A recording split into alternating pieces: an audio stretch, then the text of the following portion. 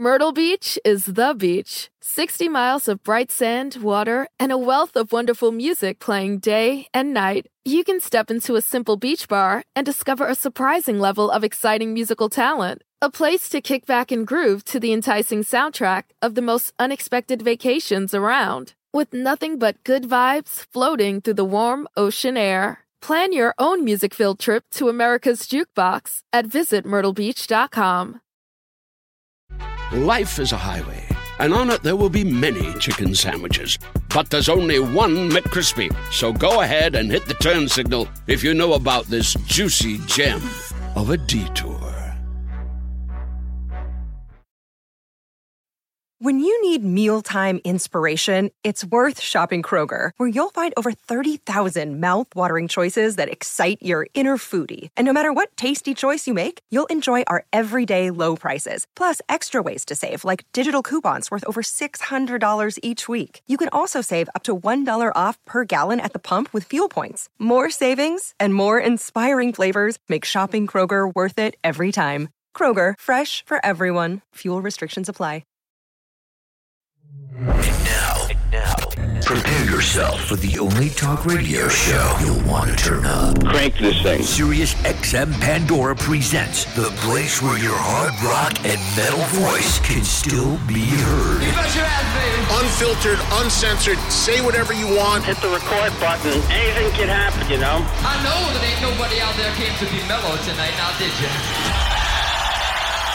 I say there ain't nobody. I say there ain't nobody not out there that even wants to be a little bit mellow, now is there? Anybody wants to get mellow, you can turn around and get the fuck out of here, all right? This is the Trunk Nation podcast with host Eddie Trunk. What's up, everybody? It's Eddie Trunk, and welcome to another episode of the Eddie Trunk Podcast. New episodes every Thursday, wherever you get your podcast. Be sure to subscribe so you do not miss one, and thank you for listening. And as I tell you every week, everything you hear on the Eddie Trunk Podcast originated on my Sirius XM radio show. That's Trunk Nation. It's heard Monday through Friday live, 3 to 5 Eastern, on Faction Talk, Sirius XM Channel 103, or anytime live or on demand on the Sirius XM app. It's also nightly re-airs of the show at midnight Eastern on 103. There's also a 6th show on Mondays, 5 to 8 Eastern on Hair Nation. A lot to listen to. Come on board and join us on Sirius XM if you aren't already. If you'd like to get a free 3-month trial subscription, very easy. No credit card required. All you've got to do is go to SiriusXM.com/Eddie Trunk. 3 free months to sample Trunk Nation and Sirius XM either on the app or over your radios. Totally free. Again, no credit card needed, and you can hear everything going on. And then if you want to come on board, you can come on board and join us. If you're only listening to the podcast, you're only getting a tiny, tiny taste of what I do on the radio each and every weekday. So no excuse to not give it a try and check it out. If you're outside the U.S. or Canada, a great way to hear what I'm doing is through this podcast, so thank you for checking it out. Okay, so this week we've got a couple interviews for you, both legendary British musicians. We're going to start with KK Downing, founding member of Judas Priest, of course, former guitarist from that band. He's got his own band now called KK's Priest, just released the brand new album, his second with this group, featuring another former Priest member, Tim Ripper Owens, on vocals. We'll start hearing from KK, and we'll follow it up with David Coverdale of Whitesnake. And you'll get an update from David as to where things stand with Whitesnake, and also you'll hear from him about the reissue of a record he has coming out called The Purple Album, which is a remix and expanded edition of a Whitesnake record he did doing all Deep Purple songs. That'll come up second. We'll start with KK DC second. That's what we have for you on this week's podcast. But we'll get started, as I just said, with KK Downing. Enjoy. KK, how are you, buddy? Hi, you're Ed. Absolutely fantastic. Thank you. And hello, everybody over that side of the pond. You know, we spoke last night on the YouTube show with Don and Jim, and at the time, you were in the middle of making a music video for the new album, and as soon as you finished with us, you went back to the set. Is the video done? How did it come out? Yeah, fantastic. We didn't get out of there till about 3 a.m, but we had loads of fun making it. It was, and I'm really looking forward to releasing it. It's out on the 29th of this month, actually on the same day of the album release. That is, and it's for the track Hymn 66, right? It's correct. Yes, it is. Yeah, which is a great track on the record. Who does the speaking part in the beginning of that song, KK? Well, I have to say that I do quite a lot of the narrations on the album. And, so I quite enjoyed doing that, obviously detuning the voice and stuff like that. But I really kind of get into it, Ed, loads of fun, like I say. I mean, it's not... you have to have a little bit of, joviality along the way and enjoy yourself a little bit while you're doing this. And why not? Because it's such a wonderful kind of industry to be in. Well, for me, it's certainly my one more shot at glory, I think, Ed. Yeah, well, it's the record, as I was telling you last night and earlier, and I was telling my audience, the record to me, and I love the previous record, but this one seems like just everything went up a notch. Were you conscious of that? When you went from album number 1 to album number 2 to establish KK's Priest, what were your goals? What did you want to set out to do? Yeah. Well, in all fairness, on the first album, I was kind of, because me being a great kind of classic metal fan, if you like, rock and metal, I'm kind of the old school. I like that a lot, Van Halen, Saxon, Scorpions, UFO. The list goes on and on and on. Priest, Maiden, all of that. And so for that reason, I think that I don't want any of that to disappear. I want it to have a long life, and I want it to continue. And on the first album, I was kind of thinking, I'm quite happy if some of these songs sound like that could be on Stained Class or British Steel or any record, from my history, and I kind of like that, adhering to the classic metal sound without too much saturation. And then I kind of did a bit of a U-turn, I must say, on the second album. I thought, what, way back in '89, we decided to up the ante a little bit, with the Painkiller album, and just kind of lean on it a little bit and metalize it a little bit, and so it just become a little bit more intense, and kind of that was kind of in my mind when going ahead with the second album, because these things, you have to try things out, and like I say, it's kind of interesting to see what the audience is like today and what the audience adheres to. But it does seem as though, as you said, Ed, the new record, from the people that have heard it, really particularly like, the production and the direction of the new record. And the thing about it, KK, is that you, in the decades you've been making metal music, and I said a second ago that I consider you one of the architects of it, you and, of course, Judas Priest as a band. I've always said I think the two architects of metal are Sabbath and then Priest, and ironically from the same part of the world and all of that, but I've always felt that. And you're in a situation where I'm sure in the few live shows you've done or the little bit of reaction you've had to this band so far, you've got people out there like myself who have been along for the ride for decades, and then people that maybe have kids and stuff that they've turned on to Judas Priest and they're maybe into some of today's metal, which is a bit different. So my point being is you're really, although I think the bulk of the audience are probably people like me who are old school Priest fans, you're probably also picking up on a lot of younger people, and you're trying to kind of, bridge and bring those worlds together. And I think you've really done it with this record in terms of direction. Yeah, well, that's a very good point, really, Ed, because I know, obviously, since I kind of parted ways with the band in 2010, it seems like there's a whole new audience in the decade that followed that, and quite rightfully so. I mean, the mums and dads and uncles and even granddads, take the youngsters to see their favourite bands, and inevitably the younger audiences,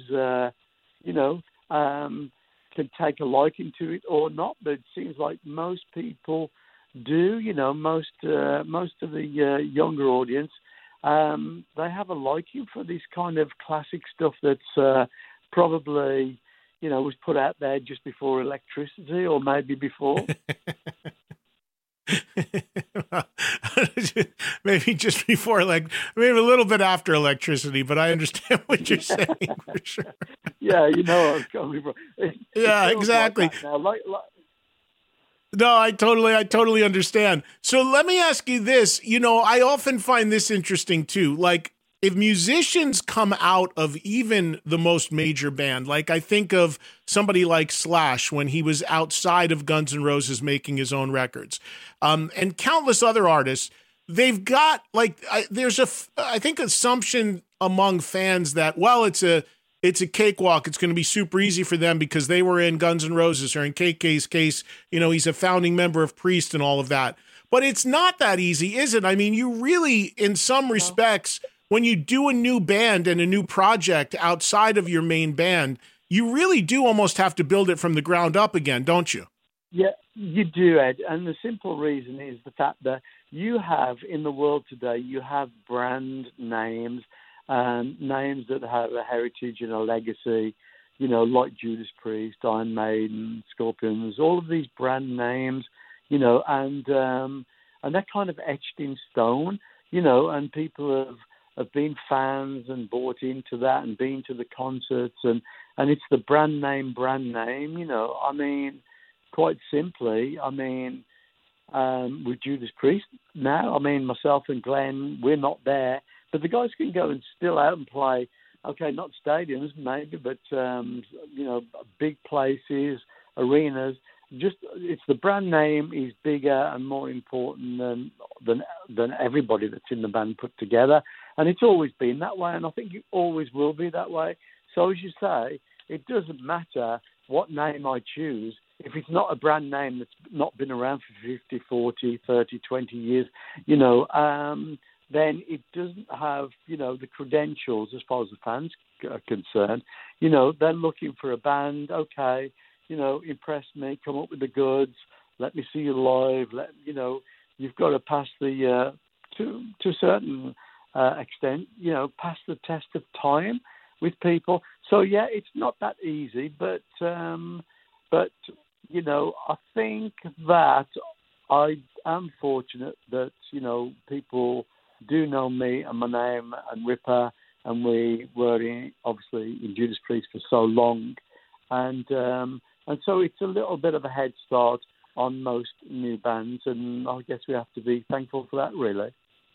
What drives you to do it, though, KK? Because, there are some that don't follow through on it. And I think of, for instance, a guy like Mick Mars, from Motley Crue. He had never done anything outside of Motley Crue. And for probably 10 years now, he's made a record and he can't navigate getting it out, and he can't seem to get it together to put it out. Or a guy like Geezer Butler. I had Geezer on. He had started a new band called Deadland Ritual, and he came on the air with me, and I said, Geezer, are you going to really be up for this? Like, you just came out of Sabbath. Are you going to be up for getting in a van or playing in clubs or playing in theaters? Are you going to be up for that? And at the time he said yes. And then 6 months later he left the band and told me, I'm not doing that shit.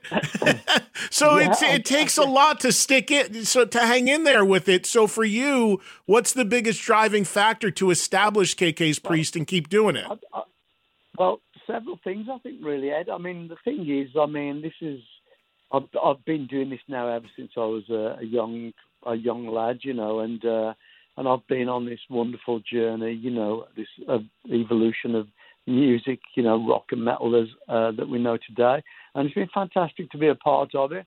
So I think first and foremost, I'm really enjoying, the writing experience now, and I love being in the collaboration with Rob and Glenn all of those years.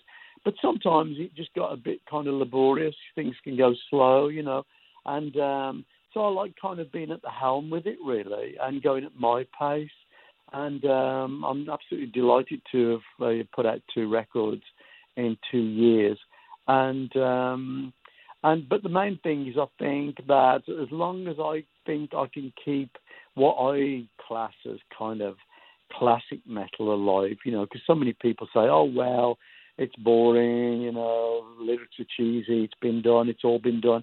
But not the way I see it, because so many people now, they still enjoy everything that is from, way back then, early, Scorpions, early UFO, early Priest, early Van Halen. It's got so much credentials. So I'm just hoping to maybe inspire younger musicians to listen to these records and think, do you know what? This shit's really good. I like it. And it's kind of what I want to do, So therefore, just basically keeping the whole thing alive, because us dinosaurs, at some point, we will drop off the edge of the earth, in mass numbers, but hopefully, at that point, there'll be, let's say, we've had the new wave of heavy metal guys, and let's have a second wave and a third wave, and let's keep this thing going. So do you personally, at this point in your career, I mean, we all know the story with Priest and that, the band was going to end. That's when you were out of the band. We all know that you had a desire to come back into the band. They did not reciprocate. And then for you continuing to this, is this in some ways kind of re-energized you as a writer and a player? Because you were kind of, for a few years there, not really doing this sort of stuff. So has this gotten your juices flowing again creatively? It certainly sounds like it, both playing and writing. Yeah, absolutely. Well, I was kind of the sole writer back in the 60s and early 70s. And now I've kind of, before I had 2 feet, but now I've got 2 feet and wings, so I feel as though, in some respects, I've got that newfound freedom, and I can actually be the decision maker, really, and I don't have to collaborate. Like I say, we're a writing collaboration, together, 3 of us, and I wouldn't change anything for the world. I'm so proud of everything that we did and achieved. But I kind of like to go at my pace now and just say, if I like this and I think that this is good and this is the way I would like it to be, it's kind of nice, to be able to do that, I think. It's like when you get let loose in your own kitchen or somebody else's kitchen, you can throw all the ingredients onto a plate that you particularly like. You're just going to get more satisfaction from it, I think. And that's kind of where I'm at the moment. Did you use, is it all the same team, KK, that made the first album, Sermons of the Sinner, and made this new coming album, The Sinner Rides Again? All the same people involved in terms of the band and producing? Yes, everything's the same.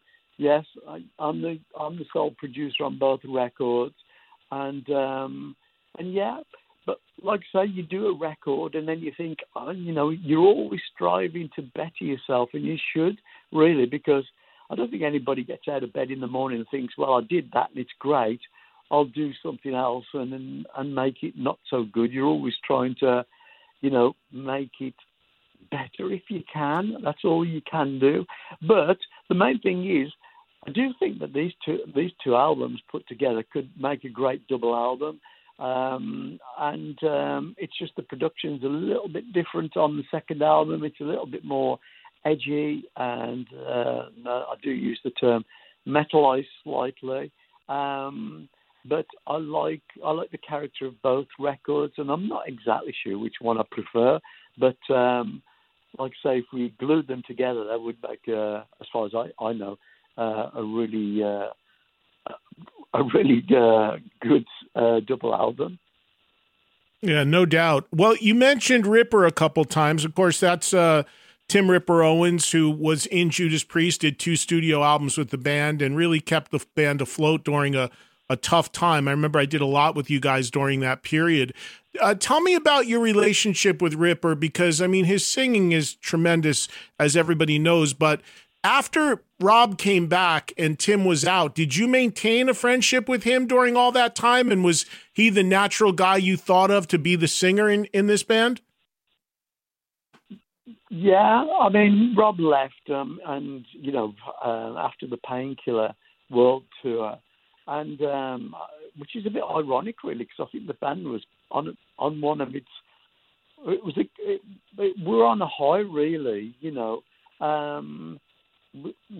were doing really, really quite well. But anyway, Rob left for such a long period, and then Glenn decided to do a couple of albums with Cozy and John Entwistle, and then when Glenn did that, it took quite a long time, really, more than 5 years, and we started to look for a singer, and we were just so fortunate to come across Tim, who was actually at that point singing in a Judas Priest tribute band, and so we got Tim in.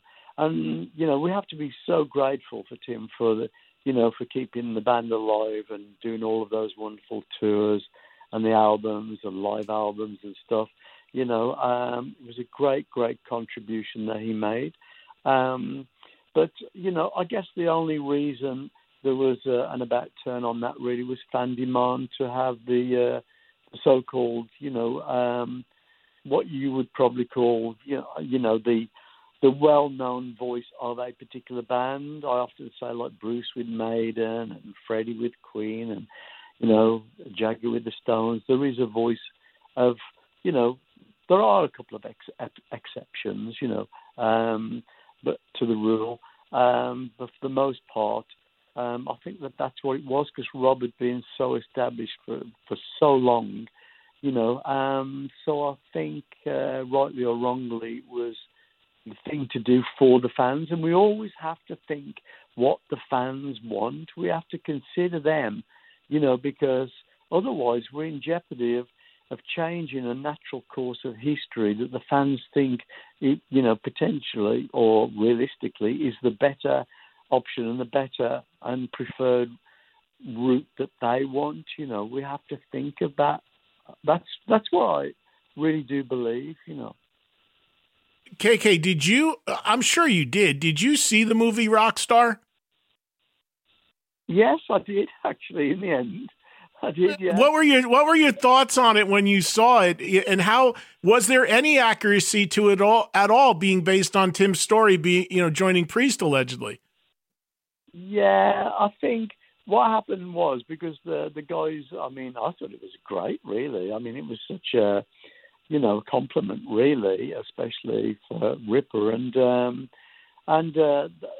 they really asked us to be a part of that movie, and but those that would be thought better of it, and so we kind of walked away from it. And I think when we did that, the producers and everybody thought that they would kind of, even though the basis of it, would make a great story as it was, if it was told accurately, in a non-fiction way.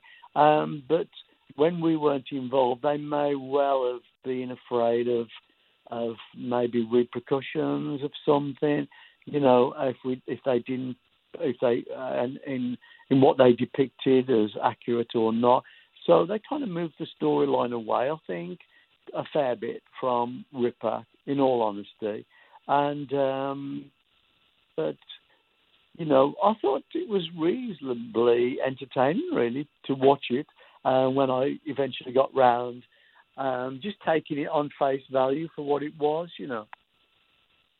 Yeah, I did too. It still comes on TV here every once in a while in the U.S. on the cable channels or whatever, and it's always fun to watch. And, you could tell there's some, knowing you guys all so well, you could tell there's obviously some stuff taken from it, and obviously, just like Hollywood does, some things greatly embellished and going off the rails. But I had always, I've talked to Tim about it, but I always wondered what you thought about it, when you saw it, and if you thought it was rubbish or you found it entertaining for what it was. Yeah, it would have been great to have done a really, really accurate kind of depiction of the absolute truth, that would have been great. But, sometimes, you can get a little bit spooked because if it just doesn't come off quite right, you could lose your fan base because the thing is, at the end of the day, you're not in that editing room.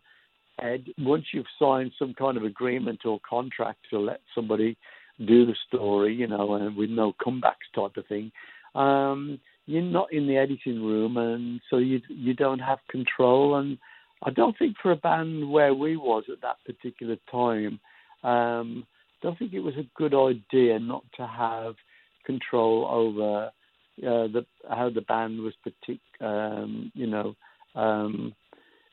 how people made the band look in the public eye, because a lot of times, Hollywood is Hollywood for a reason, sensationalism and kind of augmenting little details here just to make them a little bit more, the old shock factor. So I think we probably did the right thing, and let them just go ahead and use the basis of a story and embellish it in the way that they eventually did. Right. And of course, since you ended up, back then, Priest took a singer from a Priest tribute in Tim. I mean, that's been done so many times now. I mean, that actually became somewhat of a blueprint and still is for bands going forward to find replacement singers in tribute bands. Famously, Journey, of course, has done it with their current singer and many others. So at the time it was looked at as kind of this unique fairy tale story, it's actually happened a few more times. Yeah. Well, I think the main thing is if somebody's really, really good in a tribute band, they've got the chops, they've got the performance, and they've got the clothes and everything. It's kind of a ready-made replacement time, isn't it, really? So it's hard to resist the temptation of just copy and pasting. Like, if the guy's that good, why not? Yeah, KK, I won't keep you much longer. Just a couple more things, and we want to remind everybody again, the new album from KK's Priest, The Sinner Rides Again, is coming out on the 29th of September. You can pre-order it now, CD, vinyl, all the different ways you can get it and look into getting it. I've heard it. It truly is a kick-ass metal record, and I highly recommend it. I got to ask you, KK, about the Hall of Fame, because I screamed and yelled about Priest not being there forever. As a voter, I voted for you guys. I shook the cage as much as I can. It was great to see it finally happen. It was great to see you be up there with the guys again. I had Richie Faulkner on this show not long ago talking about that night. He said wonderful things about being on stage and playing with you and just kind of, trying to give you, the stage as best as possible and just kind of be up there to, support as best he could. I mean, obviously he was a Priest fan, so it was a big thing for him to be on there with you. How do you, looking back on that night and going into the Rock and Roll Hall of Fame, how did that all feel for you, and how do you feel the night went? Yeah, well, I deliberated. I'm thinking it's a long, long way to go, and because I'm not exactly sure how it's going to all pan out. But both myself and Les Binks, we were delighted when we heard, from the management that we were going to be inducted. That was great. But shortly after that, we had another email saying, just to let you know that you and Les are guests of the band. So straight off the bat, I'm thinking, oh, here we go. This is not exactly how I thought it would go. And then obviously we were kept segregated, flights, dressing rooms, hotels, the red carpet, So it was just total segregation, and that was it. But I'm really must shout out to Richie. Richie was great. He came in the dressing room a couple of times. We had a good few laughs because lots of people were coming into our dressing room. It was good. Dave Grohl popped his head in because he's such a lovely guy, so down to earth, and that was funny. We had a few laughs, and it was great. Didn't say anything of the other guys, but there it is. But to be honest, Once I got on that stage and I did it, I was glad that I did it because I think that justifiably, you know, I kind of earned that really, you know. Yeah, there was some energy. There was a lot of energy from myself and Richie because I think Richie was thinking, you know, I've got to go toe to toe with this guy, you know, otherwise I'm just going to look like, you know, Shadow or something. But it was good, you know. We worked it well together, and but I have to be honest, it just didn't feel like it used to. It was far from it. I think we had two drummers and three guitar players, so that's one reason why it didn't quite seem the same as before, really. But yeah, it was fun. Like I say, I'm so glad to have that I made the decision to go in the end.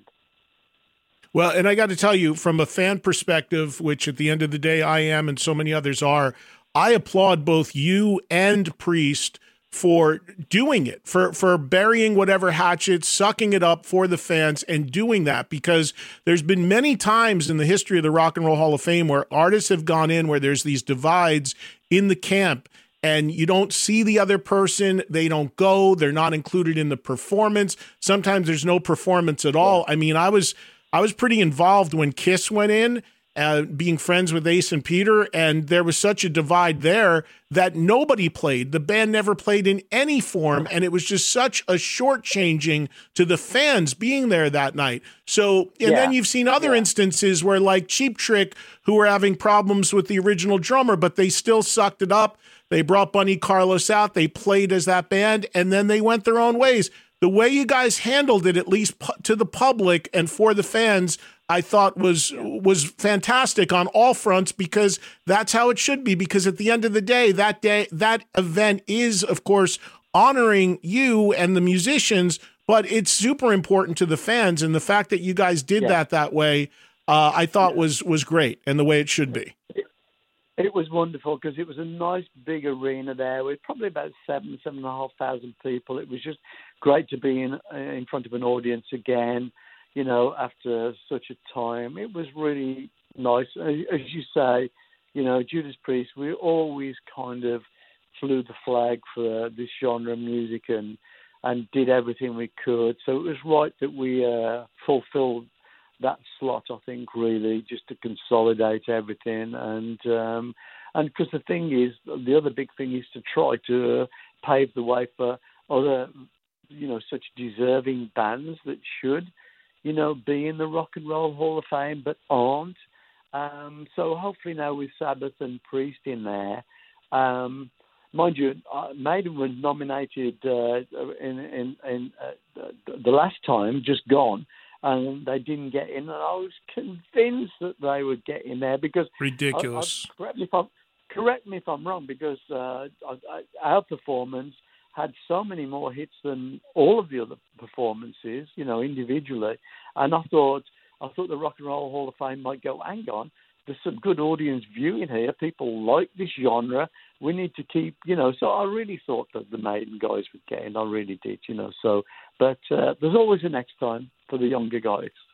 Well, of course, they don't do themselves much favor because A, they don't care about it, and B, they speak out against it. So they don't really. Yeah. I doubt they'd even show up if they get nominated, knowing the way those guys roll. But they're doing just fine without it. But yes, as fans, we'd all like to see them there. And I got to tell you, I think it was wonderful they included Les Binks, but I thought it was a travesty that they didn't include Tim, because even though the two albums with Ripper were, not hugely successful, again, Tim came into Priest at a very, very tough time and kept the ship afloat, filled unbelievably huge shoes and filling it, and coming in for Rob. And, I thought, for a guy that made 2 studio records and a couple live records and was in the band for whatever it was, 5 years or so, to include Les and not include Tim. And again, it's not a band decision or your decision, I know, but for the Hall of Fame to look past him, I thought was absurd.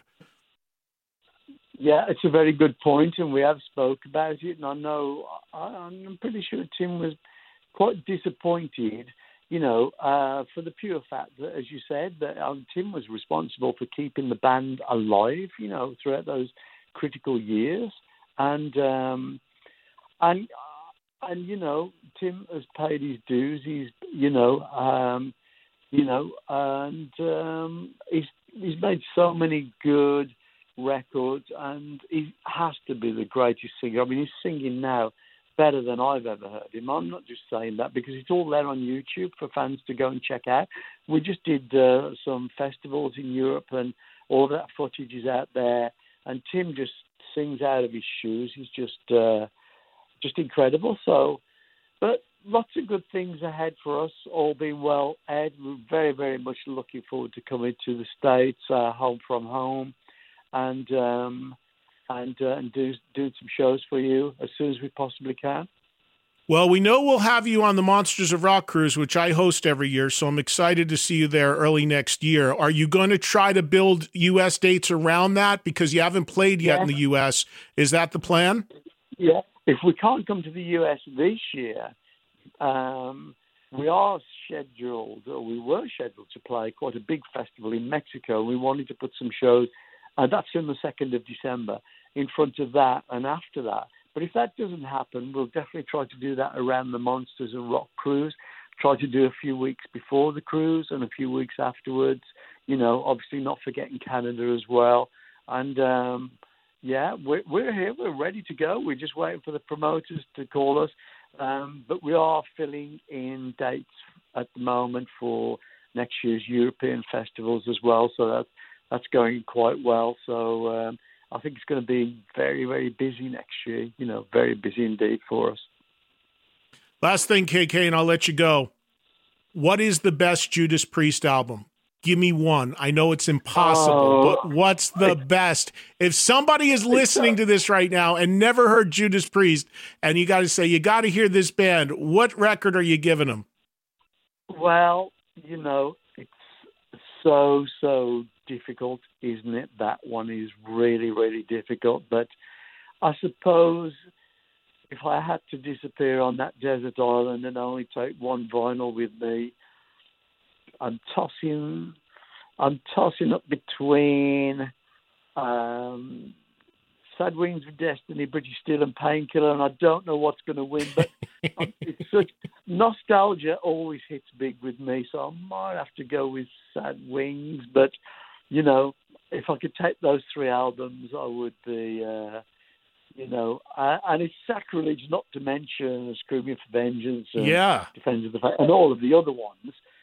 Right. But I think from a nostalgic point of view, I think Sad Wings was the album that, apart from the artwork and the font and everything, around that, and the Judas Priest emblem around the angel's neck and everything, it just totally epitomized and just went so well with the name of the band, Judas Priest. Yeah. Hey, I'm just thinking as I let you go, do you know something I will never forget, which I'm sure you remember, when you guys played for my 25th anniversary in radio, that private show in Times Square, do you know that was 15 years ago already? Wow.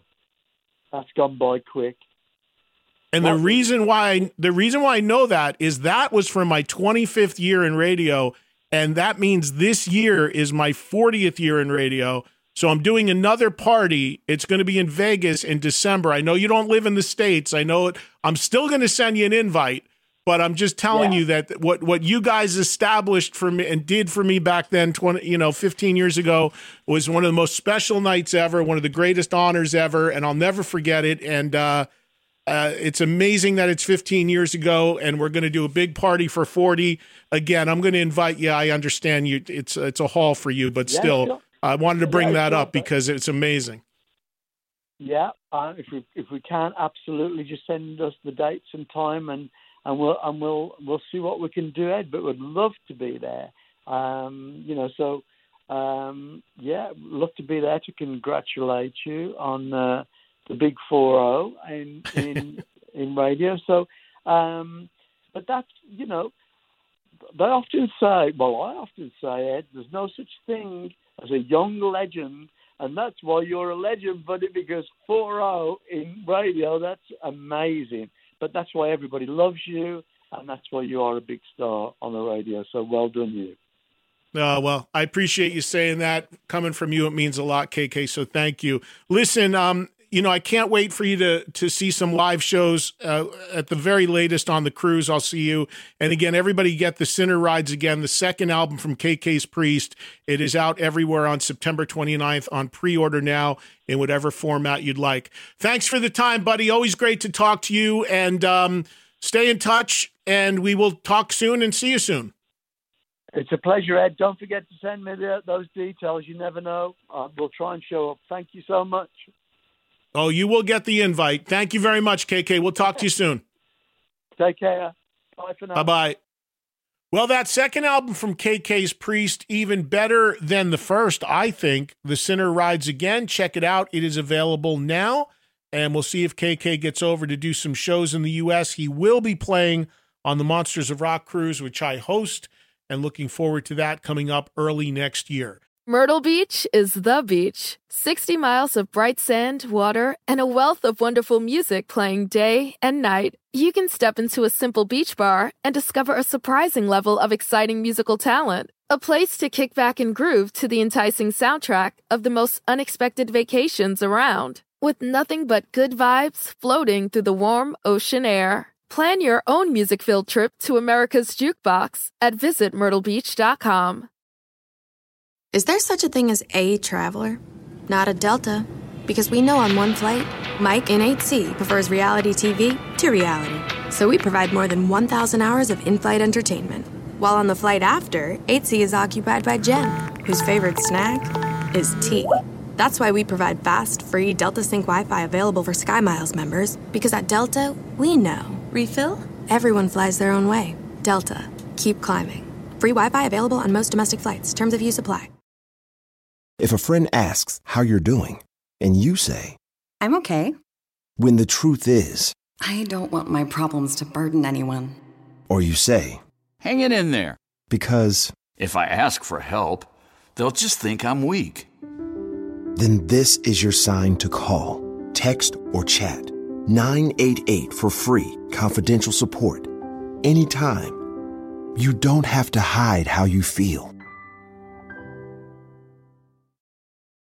Save big money on everything for your projects. Now at Menards. We have it all for garden and landscaping essentials. Visit our outdoor garden center today and update your backyard space. Grid Accents lattice panels have a timeless design with an innovative design that's simple to install and requires almost no maintenance. Save big on lattice panel options at Menards. View our entire selection of garden center products today on Menards.com. Save big money at Menards.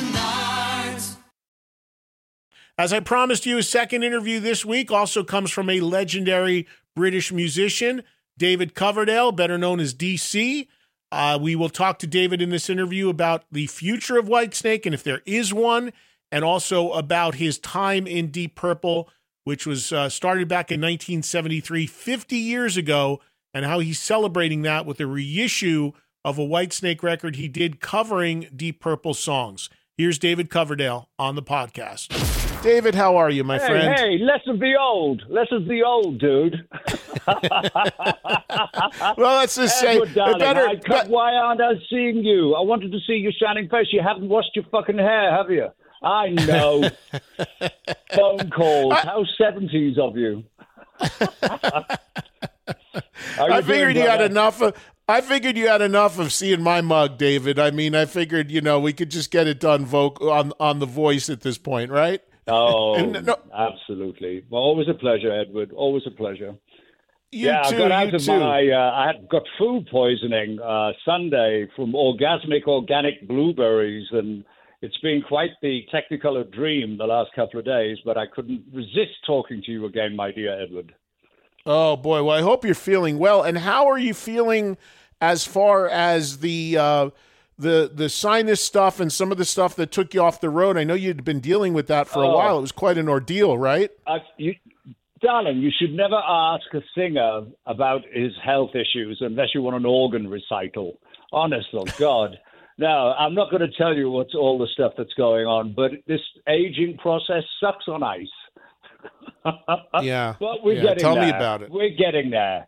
But let's get on to some good stuff, if you want, with this special gold edition. Have you got your copy yet? Did you get your gift I sent you?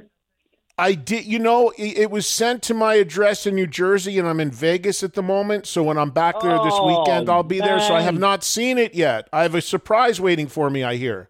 Yeah, it's really cool. There goes the surprise.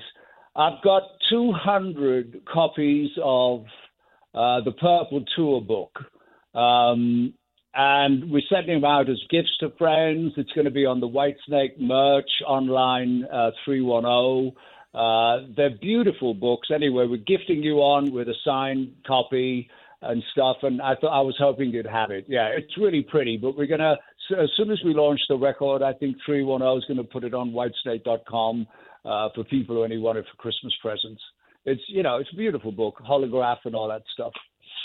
Well, I really appreciate that, and I can't wait to check it out when I am back east, which will be on the weekend. So let's talk about this record. I remember, and we spoke about this record because the original version of the Whitesnake Purple album came out back in 2015, and like much of your catalog, you've done a bit of a repolish to it and added some bells and whistles. So tell us about that process, and for people who had gotten the record originally, what you have to offer them for this new reissue.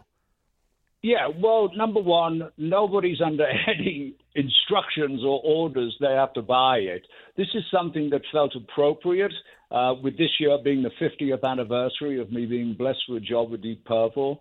It's an incredible, Glenn and I, we've been hoping to try to get together and just sit down and record our thoughts and memories of that time, because we're constantly in touch. But sadly, we haven't been able to do it yet, hopefully before the end of the year. But when I was working with that remarkable young man, Christopher Collier, who's also a Vegas guy right now, he said, "Oh, my God, I can't wait to get my hands on this album." I said, "Well, I've more or less just done it." He said, "Oh, no, there's more to be done." So, I went, all right, okay. So right now I have a whole new audio video team of young, hip gunslingers who really come in. And of course, your old friend as well as mine, the extraordinary Derek Sherinian. I purposely tried to make the original more of a two-guitar attack because that is Whitesnake, but I didn't have McKaylee at that time. So while we were on tour, I asked Derek, and of course Derek loves that early Deep Purple stuff. That's a huge influence on his playing. So that's a huge difference to what the album is. We've edited things, cleaned things up. I've done some more vocals, but it's the extras on this which are really, there's a lot more videos to the songs. What's being huge right now is Soldier of Fortune with Joel and I, and 4 members of the Reno Philharmonic who have allowed me to call them the Hook City Strings, 2 violinists, a viola and cello, and they just play the most beautiful, sensitive arrangement by Jeff DePaoli, the string arranger for the Reno Philharmonic. So that's really exploring the songs on another level. You know my feeling. Songs should be able to stand up whether they have a barrage of drums and electric guitars or strip it down to that unzipped aspect. Songs should be able to have that kind of ability to be exploited in different ways and explored. Also, which was like a gift from God, I have to say, but certainly was a gift from my mom. My new guys have been cleaning out the studio house and going, "What do you want to do with this big blue trunk?" No pun intended, Edward. I said, "What big blue trunk?" No idea. So I said, bring it up. And like, it took 4 of them to schlep this thing up. And I'm going, I've never seen it in my life. I said, what's in it? And they said, I don't know, it's locked. I went, you have my blessing to tear it open. And it was my mother's personal effects from like 30 years ago that my aunt had packed beautifully. So now in my studio, not only do I have all my platinums and golds, but I've got my mum's darts awards, which is just, she's got more awards than me for playing darts, God bless her. But I must have used her home address for the Deep Purple office because I was traveling everywhere. I had no idea that the Purple office had sent back my audition tapes with the Fabulosa Brothers, my local band in the north of England. I thought they were gone forever.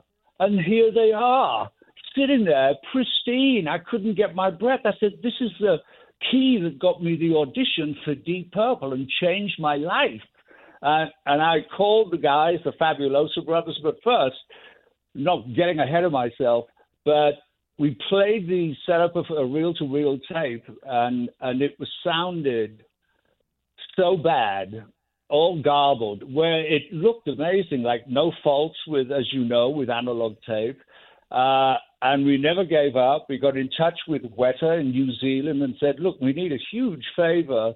You know how the Beatles are doing, whereas Giles Martin can remix albums that were recorded, they can separate with this amazing software called MAL, M-A-L.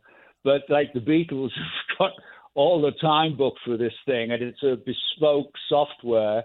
So we had to search high and low for software that could decode compromised audio. And we got it to a point where it was acceptable for us as bonus tracks. And I sent them to the surviving members of the Fabulosa Brothers, who could not have been nicer, more generous, and thrilled to be a part of this celebration. And it was fabulous to reconnect with them. And now they're inspired to get together every week and play and jam or just sit and have drinks and chat and memorize. It's just no negatives. It's just so cool. And we found a bunch of photographs that from in there, some naughty Polaroids, what not to tell you. Hopefully my mum didn't go through them. But yeah, it's packed with all kinds of goodies. But really, this is just a total celebration. The remix is glorious. I'm thrilled with it. The alternate versions of songs that we have on there, it really is special for me. And it is a personal celebration of this remarkable anniversary. Yeah, it's. I listened to some, knowing the original record very well. I did listen to it. It really is like a whole new record, and the material's so great. Mm-hmm. The performances are so great of the people that are on it, and and then this extra, this extra content that's been added to it is also very, very cool. I'm curious, David, when you talk about that early audition tape that you sent in, because as you mentioned, Glenn is out touring and playing songs celebrating 50 years of Burn. You've got this reissue. He's sensational. Yes. But when that original early tape, take me through that. Like, you're a young guy, 20, 21 years old, and you hear about Purple, who at that point were already a massive global band. Did you find out to send that tape in for the audition? Was there an ad in your local paper? Were you tipped off by someone? How did you know to send it in? Well, I was a devout reader of Melody Maker, a weekly musical periodical, a musical newspaper. And I was working in a boutique. I'd left art college because I didn't have a grant. And my mum was doing 3 or 4 jobs. My dad was on unemployment. And as I say, I thought this is unfair. They're struggling for me to get to art college and stuff. So I looked around for a job where I could actually keep my hair long. And a friend of mine offered a job in a boutique in Redcar in the Northeast Coast, where I proved to be quite a significant and substantial salesman. So I became, the early days, the singing salesman. And I just had a guy come into the store, and I'm going, can I help you? I was reading the Melody Maker and put it down. I said, can I help you? And he said, hey, I know you, don't I? And I said, I don't think so. He said, oh, yeah. You're that local guy who sings, aren't you? And he just cracked up and he said, you should go after the job at Deep Purple, and walked out. So somewhat crestfallen, I go back and open my Melody Maker, and there's a picture on the top left page of John Lord, very similar to bless his heart, very similar to the picture in Monty Python, but with his clothes on, at the organ. And the byline said, Deep Purple still haven't found a singer and are considering unknowns. I closed the paper, I got some change, and I went to a public phone box around the corner. I'm seeing it now as I describe it. And I called my local friend and manager, Roger Barker, another friend of Sadly Lost. And I said, do you have the number for the Deep Purple office? He said, yeah, of course, because he booked the Redcar Jazz Club and Purple had played there. He said, you're not thinking of... I said, well, why not? He went, all right, call me back at 6. So I went back to the boutique, and then Julie called him at 6. He said, you have to have a tape and a photograph and a small bio, otherwise it's not on. Well, the only thing I had was these Fabuloso Brother tapes. And I got kind of lit at the demo sessions. Bell Records had paid for these sessions at 10cc Studios in Stockport in Lancashire, outside of Manchester. And they passed. They passed on those tapes. But I was quite lit. But, of course, if you have no choice, I got the permission from the guys to send this tape down. My mum gave me a picture of me as a Boy Scout, which I think is old news, because I didn't have any current pictures. And in my note, I said, Dear Deep Purple, as you can see, I'm always prepared, and my mum insists that she gets this photograph back. One of those things, deadly serious. So as you can imagine, the entire world was after this job, and each member of the band or their assistants would go into 25 Newman Street, just off Oxford Street in London's West End, and come out with an armful of records, vinyls, cassettes, tapes, etc., etc. And Ian Pace picked up a batch, which was the drummer, of course, and goes back to his apartment. And he stripped, you can imagine they were bored out of their minds going through all of this stuff. But he played this thing, my tape, and he calls Richie, and he goes, I think I found somebody who might be interesting. He's got a great tone, but he's rat-ass drunk. Which you can hear little bits of, as you can imagine in these tapes. And he's in a Boy Scout uniform. Well, go on. No, what? Go on, Eddie. What were you saying? No, I was saying, and he's got an interesting image because he's in a Boy Scout uniform. Oh my God, yeah, but he says to Richie, and he's got a sense of humor, and Richie goes, what? He goes, he sent a picture of himself as a fucking Boy Scout. And Richie said, you're joking. He said, fuck it, let's get him down. That was it. That was the beginning. That was the beginning. And they did, thankfully, send that photograph. As we later discovered earlier this year, Mom got that photograph back. It may be, David. Just seeing these things and hearing this music, it just relit remarkably vivid memories of that time. Insane. I just recently tweeted pictures of Scorpio Studios in Euston, Marylebone Road in London, which is the studio where I auditioned with them. It was unforgettable. And thank God I took the whiskey.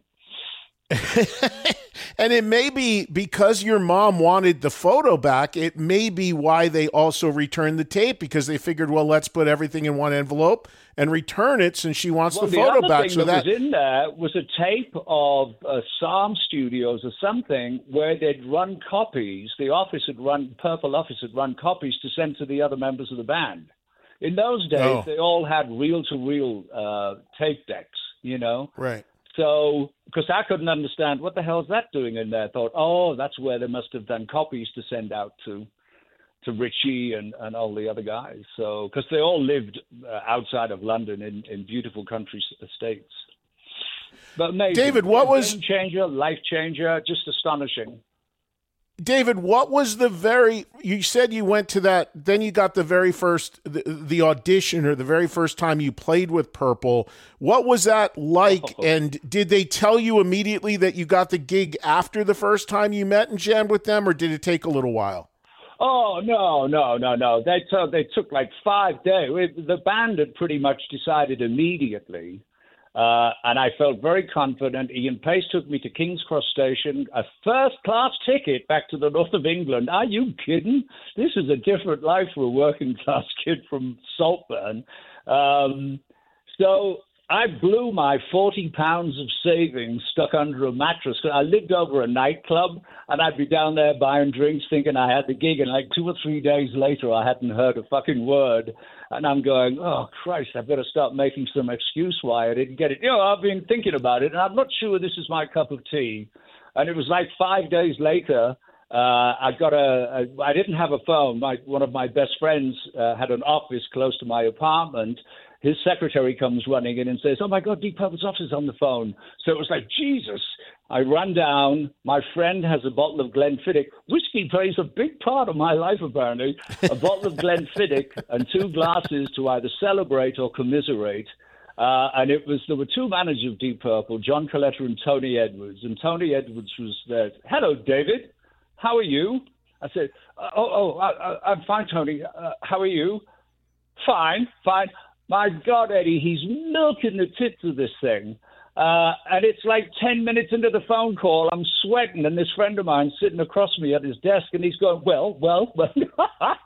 He goes, oh, by the way, the boys have asked me to tell you you're in. When can you get down to London? That was that was the ass kicker. That was amazing. Amazing. What was the first show? Where and what are your memories of the very first show you played with Purple? Oh, it wasn't supposed to be the first show. I think the first show was supposed to be Aarhus, Aarhus in Denmark. And the weather was so bad, that was cancelled. So we went straight to Copenhagen at the original KB Halle. I think 2,000 or 3,000, I'm not sure. But I was used to play to 20, 30, 50 people or something, in bars and pubs. So, this is a fascinating part. Not a lot of people know. We're backstage, right, before the show, and everybody's nervous. The manager's there. He's pacing around nervous, and I thought, I better get out of here. So I went upstairs and found a room. I had a Scotch and Coke at the time, whiskey Coke, and I sat there, and basically I was giving myself a talking to. Well, this is it, David. This is a make or break it. Don't blow it. You're ready to do this. You can do, giving this pep talk, Meanwhile, all the band and the crew are searching all over. The crew are out looking all over the streets thinking I've done a fucking runner. I swear to God. And I was upstairs and I just absolutely have no idea. So I'm walking downstairs with my drink and everybody goes, he's here. We found him. Where the fuck have you been? One of them things, I said, well, I said, we're on. Come on, we're on. And that was, listen, I've got to tell you, it's vivid in my memory and in my ears. All the lights go off in the arena. The roar is deafening. I've never heard anything like it. And I can't see a fucking thing. And suddenly the roadies put on flashlights so you can see your way to the stage, stepping over cables and wires and stuff. And I walk on stage, and for the first time ever, I screamed, "Are you ready?" And I hadn't planned it or nothing. And it was as if an enormous amount of butterflies flew out of my system, and I was off and running. David, I'm curious about this too, because in the music world that we're in today, it's completely common of so many bands to have lineup changes. There's even times where somebody can't play a show and the guitar player's guitar tech fills in. It's the norm now. Back then, 50 years ago, it wasn't like that. So here's Deep Purple with a new lead singer and a new bass player that's also singing in Glenn Hughes. 2 major changes. Roger Glover gone, Ian Gillan gone, and here comes Glenn, and here comes David. Were you immediately embraced by the Purple fan base, or did it take a while for them to get up to speed with the new lineup? Well, I was more embraced by the actual musicians than the management. But Glenn, of course, had experienced some substantial success with and had been to America with Trapeze. In fact, I borrowed "You Are the Music, We're Just the Band." Glenn knows the story. Prior to my audition, because, he was saying he was a singer and intimating at one time that he might be the lead singer. And, of course, Glenn's magnificent. He's my soul brother and righteous brother and the bluebird that I called him. Just a beautiful singer. And then I played, "You Are the Music," and went, dear God. I loved, Mel. And then, Mel and Dave Holland were going to be the blueprint of Whitesnake at the very beginning.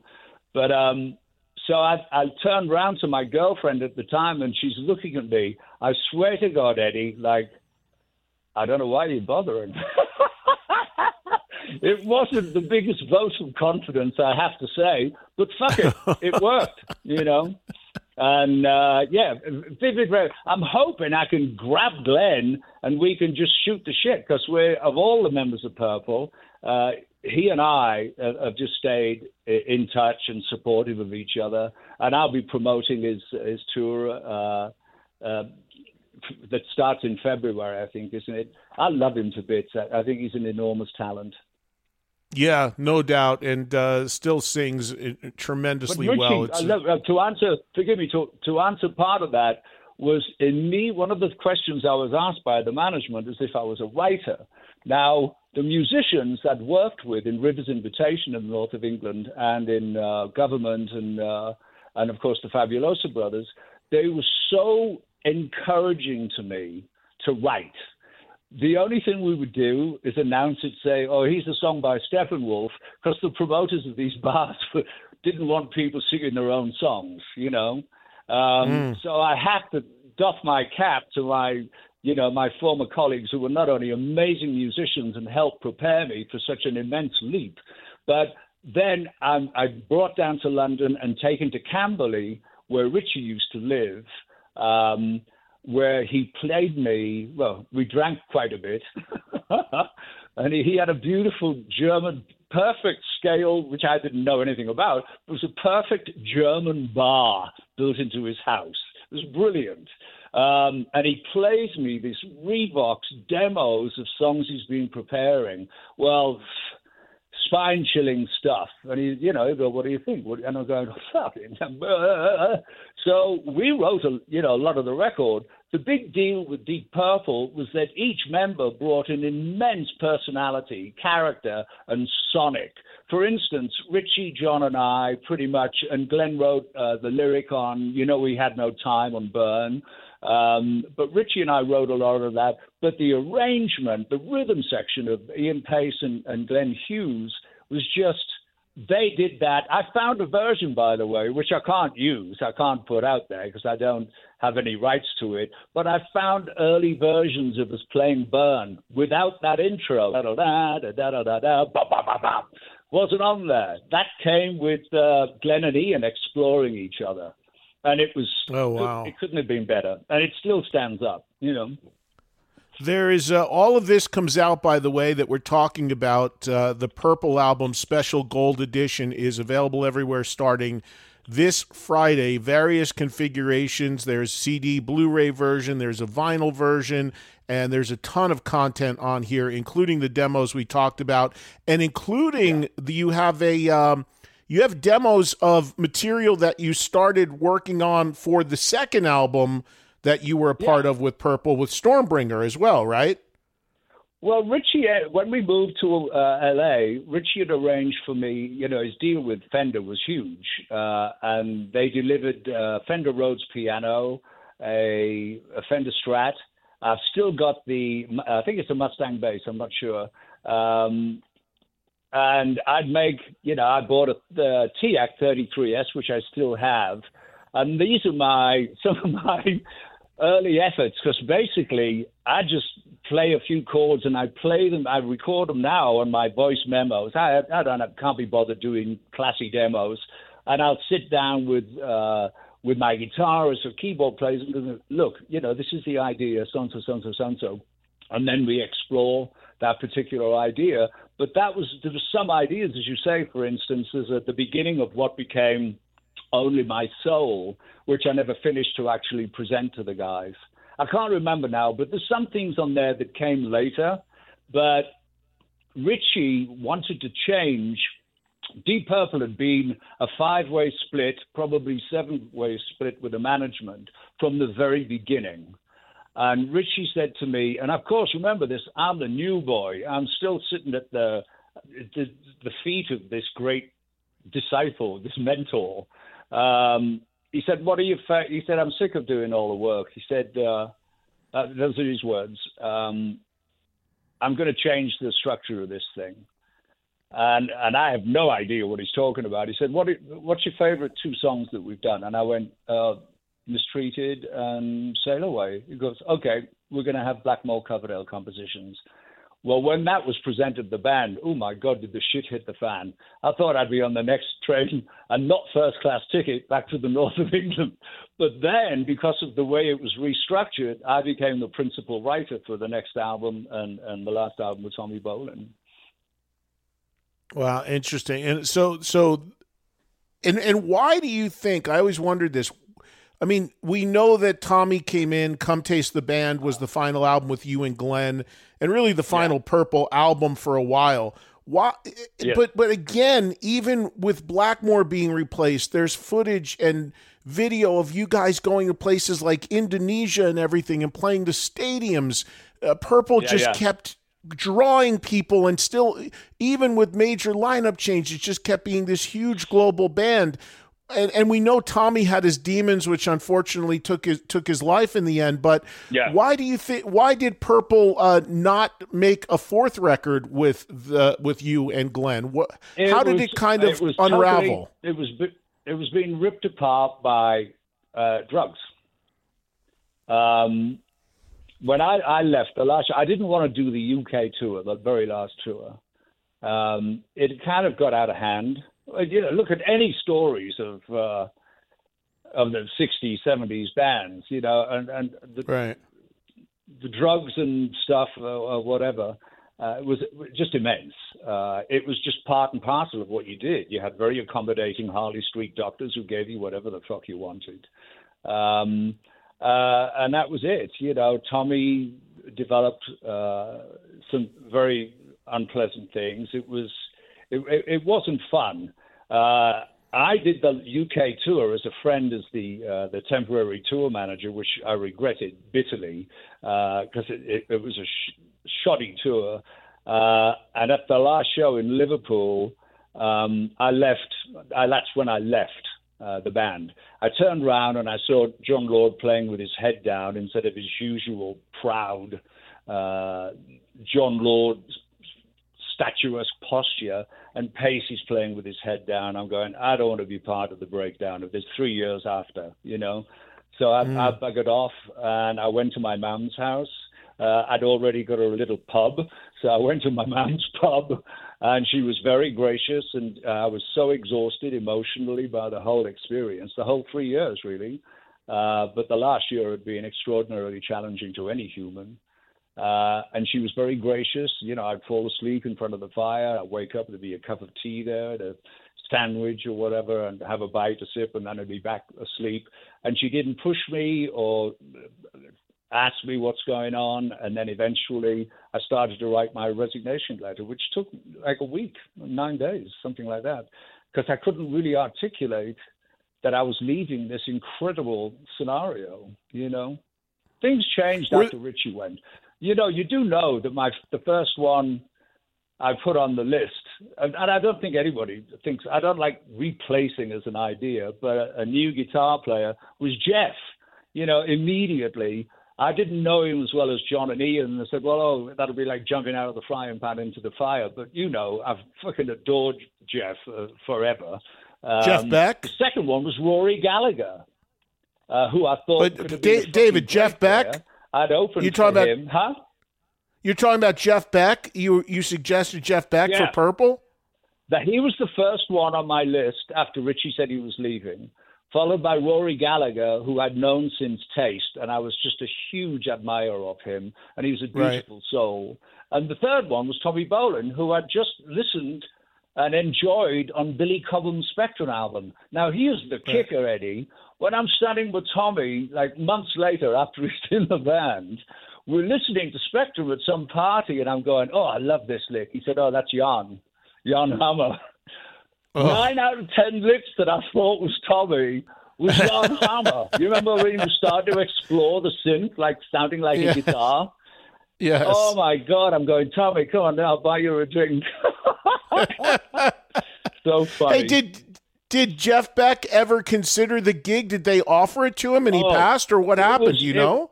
No, it was never even approached to him. Yeah, Jeff was the first person, before it was announced that I was in Purple, John Lord took me to an amazing watering hole in London called the Speakeasy. And I went down, and I'm going, oh, what is this? And nobody knows. It hasn't been announced. And who's fucking standing there? Jeff Beck. Oh, hi, John. Hi, Jeff. How are you doing? He said, here, Jeff, this is David Coverdale. And I'm like, fuck, Jeff Beck. Huge fan, and have been before that, since I first heard him in the Yardbirds. But he sticks his hand out. He goes, oh, congratulations, mate. And I went, fucking hell, I'm shaking Jeff Beck's hand. Next, I'm having there's no cell phones, no phones there. I'm in this small men's room, and Ginger Baker walks in, bumps his head against the bathroom, and starts talking incomprehensible Cockney to me.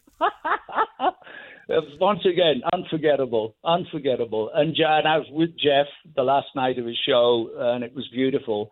He said to me, you've always said you'd be there for me if I needed you. This was the last night with him and John of the tour.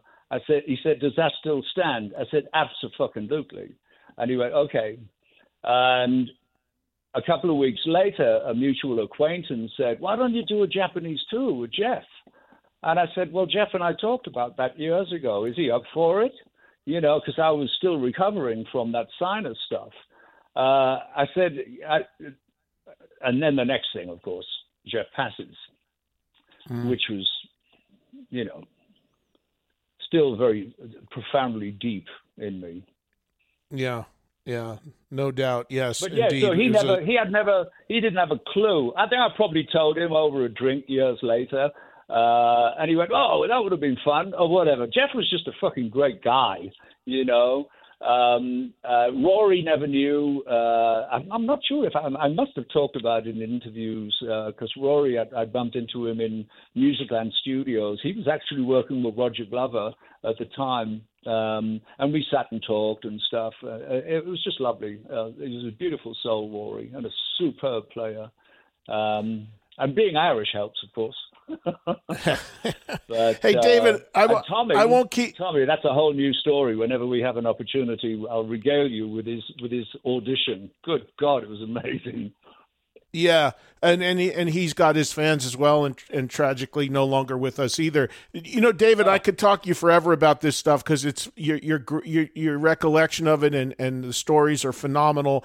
And it brings me, and I won't keep you much longer, but it brings me to an obvious question here as you paint these scenes, and it's so awesome to hear these stories from you. Have you ever thought of doing a book? Have you ever thought of doing an autobiography and laying all this out? I mean, it would be an amazing read. Well, I think How White Was My Snake? Maybe a contender. But I've been talking with my head of creative, Peyton Murphy. We have some, and his assistant, Aidan Melendez, and we have some really, really fun ideas. Can I just slip back into one of your questions earlier? How did it feel hearing those Fabulosa Brother things? When you listen to them, you can hear my Stevie Marriott influence on a lot of the high stuff I go for. A lot of people miss that in my, but that was Stevie Marriott and the Small Faces, more so than Humble Pie, was a huge influence on me when I realized how to project my voice. And I can hear some of Stevie, which is such a pleasure to be reminded of that, because I adored. I saw Stevie paying off his bar bill at a club David Krebs owned in New York. I watched the show with Christopher Reeves, who looked just like fucking Clark Kent and was so adorable, such a sweetheart. Another tragic loss, you know. Mm-hmm. Yeah, sure. It's an incredible 50 years. It's mind-blowing that it's so vividly clear for me. And I'm so proud of Reb and Joel and Sharinian and Tommy and Michael Devin. You know, they just brought it and played with. Nobody's competing with Richie or Glenn, anything. It's just them playing their asses off on really good songs that have stood the test of 50 years, you know. I'm so proud of the guys. So proud of them. Phenomenal players, and I can say I would love a David Coverdale book autobiography of all these stories in great detail. I hope you can get that together. I'll leave you with this, DC. Again, this album is out on Friday. Everybody check it out. Even if you have the previous version of the record, this is a whole new thing, and it's really, really cool. Final thing, David, what can you tell us about your status and Whitesnake? I mean, is Whitesnake, are you still going to try to do something with Whitesnake? Are you going to try to resume the farewell tour you were on, or have you really kind of put it to bed? What are your thoughts? Well, I'm still my band and I are in touch all the time. There is still a Whitesnake, and there are still offers coming. I can't entertain anything until I get my physical aspect together. You know, I'm supposed to. I had a fall recently, which I don't think helped I've got 2 torn rotator cuffs, which would certainly compromise my performance. But, you know, arthritis, all these kind of stuff's kicking in. You know, my heart goes out to Stephen after the cancellation. It's so awful to getting older and having this burden of responsibility to try to be as good as you can. So, you know, you don't disappoint anybody, Edward, you know, and I know how he feels, and I send my love to him through our friends, mutual friends. But I can't commit to anything until I know how my health is. The last thing I want to do is go on tour and have to do what happened last year, which was, you know, come home, tail between my legs. It was heartbreaking. And being sick for a year didn't really help matters. But, you know, I've stayed busy with my amazing new team of hooligans, Hook City Hooligans. And my band are there for me, bless them, as I am for them. I love them dearly. Tanya's supposed to be coming up to do cook for Cindy and I for her Highway to Health show, which is always worth it. She's a super soul, an amazing ambassador for her home country of Ireland, and an absolute delight to work with, and a seriously powerful musician. I was recommending this to Johnny Depp for the Vampires, but he said, I think we have someone. I said, well, I give it a go. She's beautiful. Yeah. Well, I hope we get a chance to see another run with Whitesnake, but I agree with you. Well, you'll be the first to know, Edward. You'll be the first. Well, the band will be the first to know, but you'll be the first to know. Yeah. Well, again, and I agree with releasing them from my. Sorry, Danny. No, I was going to say, and I agree with you completely, though. As a fan, you want it to be right. You want it to be good. You want everybody to be in the right place if you're going to do it. But you're still a kid, DC. You still got a lot of life left in you. You can get it back out there again. It's horrifying to be experiencing some of these mortal aspects. Hey, we're all there. It's not my bag, you know, and it's starting to get cold again. So my knees are going. My knees, the titanium buggers are like barometers. As it gets colder, it becomes a little interesting trying to cut a rug with my wife. But yeah, I think there's life in the old snake yet, and that's my plan. I'm just going to do the best I can, as I've always done. And I always appreciate your support. And as I say, Edward, my love to you and your team and your family, and stay safe and well out there. And enjoy Vegas. Thank you, David. Best to you and the family as well. Always great to talk to you. You know where to get me. And I hope you can make my event in December. I sent you the invite. I'd love to see you if you can make it. I do hope. There may be a family trip going on, but I'll be in touch with you to let you know what's happening. Family trip to Vegas. What's better than that? No, London. That's where my two granddaughters, they're both going to, my eldest granddaughter's at Cambridge University, Edward. They're amazing. Oh, exactly like their mom. Beauty and brains, you know, and Cindy has yet to meet our little Baron, August. I've met him a few times, but because of COVID, of course, they didn't travel the Atlantic. So this will be the first time for Cindy to meet her grandson. I'm so excited. Fantastic. Well, enjoy the family, enjoy the time, and everybody check out the special edition of the Purple Album. It is out this Friday in all configurations. All the best, David. I'll talk to you soon, buddy. God bless, darling. Cheers, Edward. Bye-bye. See you. Well, always good to speak to DC. And that book he was talking about sending me, or the gift or whatever, still hasn't arrived, but I let him know they actually sent it to the wrong address. I think somebody in New York ended up with it at our studio, but regardless, the thought that counts. So thank you to David, and check out the reissue remix of the Purple Album. Also, thanks earlier to KK Downing, former guitarist of Judas Priest. His latest record out now as well with KK's Priest. Thank you all for listening to the Eddie Trunk Podcast. Again, new episodes every Thursday. And please come on board and join me for my radio show every day on Sirius XM, Channel 103, live daily, 3 to 5 Eastern for Trunk Nation, or anytime on the Sirius XM app. Again, free trial subscription, SiriusXM.com/Eddie Trunk. 3 free months, no credit card required. Be sure to follow me on social media at Eddie Trunk, Twitter or X, Facebook page, and Instagram. EddieTrunk.com is the website. Have yourselves a great week, everybody. Hope you catch me on the radio. If not, back here next Thursday for another new podcast.